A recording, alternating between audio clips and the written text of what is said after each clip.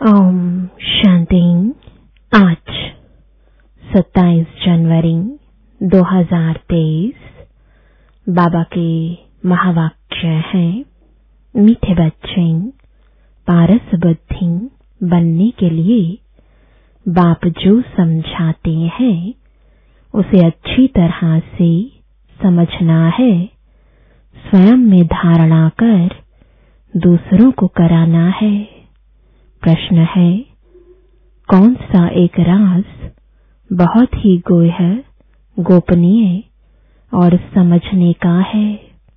उत्तर है, निराकार बाप सभी का माता पिता कैसे बनते हैं, वह सृष्टि की रचना किस विधि से करते हैं, यह बहुत ही गोह्य और गोपनीय राज है। निराकार बाप माता बगैर सृष्टि तो रच नहीं सकते। कैसे वह शरीर धारण कर उसमें प्रवेश कर उनके मुख से बच्चे अडॉप्ट करते हैं, यह ब्रह्मा पिता भी है तो माता भी है। यह बात बहुत ही समझकर सिमरण करने व स्मृति में रखने की है। गीत है, तुम्ही हो माता पिता, तुम्ही हो बंधु सखा, तुम्ही हो माता पिता, तुम्ही हो बंधु सखा, तुम्ही हो। ओम शांति। जिसको माता पिता कहते हो तो जरूर फरमान पिता ही करेंगे। यह तो माता पिता कंबाइंड है। यह बात मनुष्यों के लिए समझना बड़ा डिफिकल्ट है और यही मुख्य बात है समझने की। निराकार परम पिता परमात्मा जिसको पिता कहा जाता है उनको माता भी कहते, यह वंडरफुल बात है। परम पिता परमात्मा मनुष्य सृष्टि रचेगा तो माता जरूर चाहिए। यह बात बड़ी गोह्य है और कोई की बुद्धि में कभी आ ना सके। अब वह है सभी का बाप, माता भी जरूर चाहिए। वह पिता तो है निराकार, फिर मां किसको रखें? शादी तो नहीं की होगी। यह है अति गोह्य गोपनीय समझने की बातें। नए नए तो समझ ना सके, पुराने भी मुश्किल समझकर और उस स्मृति में रहते हैं। बच्चे ही माँ बाप की स्मृति में रहेंगे ना। भारत में लक्ष्मी नारायण को भी कह देते हैं तुम माता पिता, तो राधे कृष्ण के आगे भी जाकर कहते तुम माता पिता। अब वह तो है प्रिंस प्रिंसेस, उन्हों को माता पिता कोई बेसमझ भी न कहे। मनुष्यों की तो कहने की टेव यानी आदत पड़ गई है, परंतु यह बात ही न्यारी है। लक्ष्मी नारायण को तो उनके बच्चे ही कहेंगे तुम माता पिता। मनुष्य समझते हैं जिसके पास बहुत धन है, महल माड़ियां है, वह स्वर्ग में है। उन्हों के बच्चे कहेंगे हमारे माँ बाप के पास बहुत सुख है, जरूर आगे जन्म में कुछ अच्छे कर्म किए हैं। अच्छा, यह जो गाया जाता है तुम माता पिता, परम पिता परमात्मा रचयिता तो एक है। जिसके हम बच्चे हैं वह भी निराकार है, हम आत्माएं भी निराकार है। परंतु निराकार फिर सृष्टि कैसे रचते हैं? माता बगैर तो सृष्टि रची नहीं जा सकती। वंडर है सृष्टि रचने का। एक तो परमात्मा रचयिता है नई दुनिया का। पुरानी दुनिया में आकर नई दुनिया रचते हैं, परंतु कैसे रचते हैं यह बड़ी गुह्य बात है, जो निराकार को हम माता पिता कहते हैं। बाप खुद समझाते हैं, मैं बच्चों को एडॉप्ट करता हूँ। पेट से बच्चे निकलने की बात ही नहीं, इतने ढेर बच्चे पेट से कैसे निकलेंगे? तो कहते हैं मैं इस शरीर को धारण कर इनके मुख द्वारा बच्चे एडॉप्ट करता हूँ। यह ब्रह्मा पिता भी है, मनुष्य सृष्टि रचने वाला, और माता भी है, जिसके मुख से बच्चे एडॉप्ट करता हूँ। इस रीति बच्चों को एडॉप्ट करना यह सिर्फ बाप का काम है। सन्यासी तो कर ना सके, उन्हों के हैं जिज्ञासु फॉलोअर्स, शिष्य। यहाँ तो हुई रचना की बात, तो बाबा इनमें प्रवेश करते। यह है मुख वंशावली, जो कहते हैं तुम माता पिता, तो माता यह सिद्ध हुई। वह बाप इसमें प्रवेश हो रचते हैं। यह बूढ़ा प्रजापिता भी ठहरा, फिर माता भी बूढ़ी ठहरी। बूढ़ी ही चाहिए ना। अब बच्चों को माता पिता को याद करना पड़े, इनकी तो प्रॉपर्टी है नहीं। तुम बनते हो वारिस, इसलिए इनको बाप दादा कहते हैं। तुमको प्रजापिता ब्रह्मा से प्रॉपर्टी नहीं लेनी है। यह दादा यानी ब्रह्मा भी उनसे लेते हैं। इनको दादा भी तो माता भी कहा जाता है, नहीं तो माता पिता कैसे सिद्ध हो? माता पिता बगैर बच्चे कैसे हों? यह बड़ी गुह्य समझने और सिमरण करने की बात है।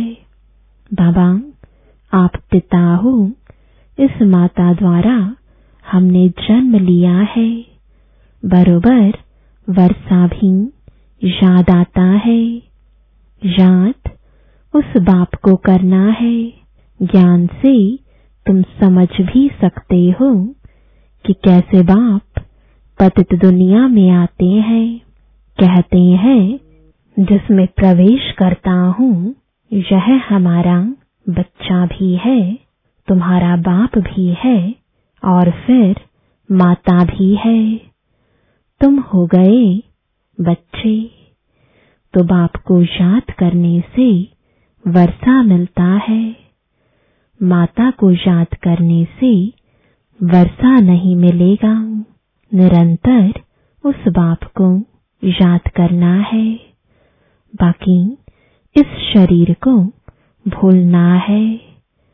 यह ज्ञान की बातें समझने की है। बाप पुरानी दुनिया में आकर नई दुनिया रचते हैं।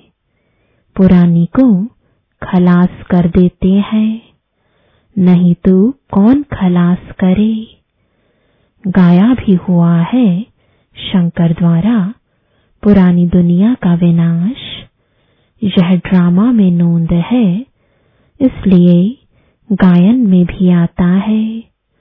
तुम बच्चे जानते हो हमारे लिए नई राजधानी बन रही है। विनाश की फुल तैयारियां हैं। तुम इतने ढेर हो, सब राजाई पद पा रहे हो। ऐसे नहीं अंधश्रद्धा से मान लिया है। कोई ने कहा राम की सीता चुराई गई, सत्य। कोई भी बात न समझो तो समझने की कोशिश करो, नहीं तो बेसमझ के बेसमझ ही रह जाएंगे। भक्ति मार्ग में तो अल्पकाल का सुख मिलता है, उसका फल उस ही जन्म में वह दूसरे जन्म में अल्पकाल के लिए मिल जाता है। तीर्थ यात्रा पर जाते हैं, कुछ समय तो पवित्र रहते हैं, पाप नहीं करते, दान पुण्य भी करते हैं। इसको कागविष्टा के समान सुख कहा जाता है। यह तुम बच्चे ही समझ सकते हो, क्योंकि तुम बंदर से बदल मंदिर लायक बने हो। सतयुग में तुम पारस बुद्धि थे, क्योंकि पारसनाथिनी का राज्य था, सोने के महल थे। अब तो पत्थर ही पत्थर है। पारस बुद्धि से पत्थर बुद्धि कौन बनाते हैं? 5 विकार रूपी रावण। जब सब पत्थर बुद्धि बन पड़ते हैं, तब ही फिर पारस बुद्धि बनाने वाला बाप आते हैं। कितना सहज समझकर समझाते हैं, बीज और झाड़। बाकी डिटेल तो समझाते रहते हैं, समझाते रहेंगे। नटशल में कहते हैं, बाप को याद करो जिससे वर्षा मिलता है। माता को याद करने की जरूरत नहीं। बाप कहते हैं, बच्चे मुझे याद करो, तो जरूर बच्चों ने माता से जन्म लिया होगा।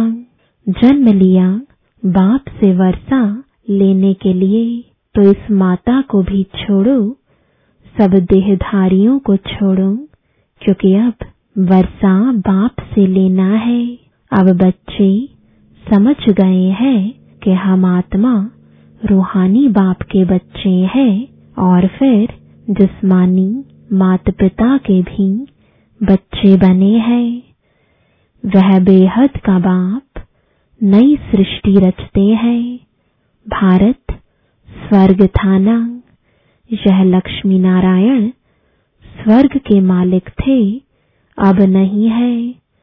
बेहद का बाप समझाते हैं, तुम हर जन्म में हद का वर्षा लेते आए हो। नरक में तो है ही हद का वर्षा, स्वर्ग में हद का वर्षा नहीं कहेंगे। वह है बेहद का वर्षा, क्योंकि बेहद के अर्थात सारे सृष्टि के मालिक है, और कोई धर्म नहीं है। हद का वर्षा शुरू होता है द्वापर से, सतयुग में है बेहद का। तुम प्रारब्ध भोगते हो, वहां तुमको बेहद की बादशाही है। यथा राजा रानी तथा प्रजा। प्रजा भी कहेगी, हम सारे सृष्टि के मालिक हैं। अभी तो प्रजा ऐसे नहीं कहेगी कि हम सारे सृष्टि के मालिक हैं।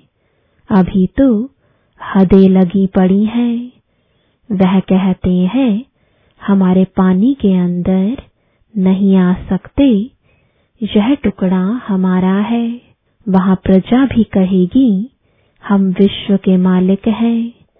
हमारे महाराजा महारानी लक्ष्मी नारायण भी विश्व के मालिक। यह अभी हम समझते हैं कि वहां एक ही राज्य रहता है, वह है बेहद की बादशाही। भारत क्या था, किसकी बुद्धि में भी नहीं है। तुम बच्चों को अब शिक्षा मिलती है कि बेहद के बाप से वर्षा लो। हम कहते हैं तो जरूर हम ले रहे हैं। बेहद का बाप है ही स्वर्ग का रचयिता। गाया भी जाता है 21 पीढ़ी राज्य भाग्य। पीढ़ी क्यों कहते हैं? क्योंकि वहां बूढ़े होकर मरेंगे, वहां अकाले मृत्यु नहीं होगा। माताएं कभी विधवा नहीं बनेंगी, रोना पीटना नहीं होगा। यहाँ तो कितना रोते पीटते हैं, वहां बच्चों को भी रोने की दरकार नहीं। यहाँ तो बच्चों को रुलाते रहते हैं कि मुख बड़ा हो, वहाँ ऐसी बात नहीं। यह तो सब बच्चे समझते हैं कि हम अभी बेहद के बाप से कल्प पहले मिसल वर्षा ले रहे हैं। 84 जन्म पूरे हुए, अब जाना है। निरंतर बाप और वर्षे को याद करने से विकर्म विनाश होंगे। मन मना भव का अर्थ कितना सहज है। गीता भल झूठी है, परंतु उसमें कुछ न कुछ तो सच है ना। मुझ अपने बाप को याद करो। श्री कृष्ण तो ऐसे नहीं कहेंगे कि मुझे याद करो, तुमको मेरे पास आना है। परमात्मा अभी सर्वात्माओं को कहते हैं कि तुम सभी आत्माओं को मच्छरों सदृश आना है। तो जरूर आत्मा परमात्मा बाप को ही फॉलो करेगी। श्री कृष्ण ऐसे नहीं कहेंगे कि मुझ आत्मा को याद करो, उनका नाम ही कृष्ण है। आत्मा कोई भी नहीं कह सकती आत्माएं सभी भाई भाई हैं। यह तो बाप कहते हैं मैं निराकार हूँ, मुझ परम आत्मा का नाम है शिव। तो श्री कृष्ण कैसे कहेंगे? उनको तो शरीर है। शिव बाबा को तो अपना शरीर है नहीं। शिव बाबा कहते हैं बच्चे, तुम्हें भी पहले अपना शरीर नहीं था, तुम आत्मा निराकार थी, फिर शरीर लिया है। अब तुमको ड्रामा के आदि मध्य अंत की स्मृति आई है। बाप सृष्टि कैसे, कब और क्यों रचते हैं? सृष्टि तो है ना, गायन भी है। ब्रह्मा द्वारा नई सृष्टि की रचना की, तो जरूर पुरानी सृष्टि से ही नई सृष्टि की रचना करते होंगे। कहते भी हैं मनुष्य से देवता बनाया।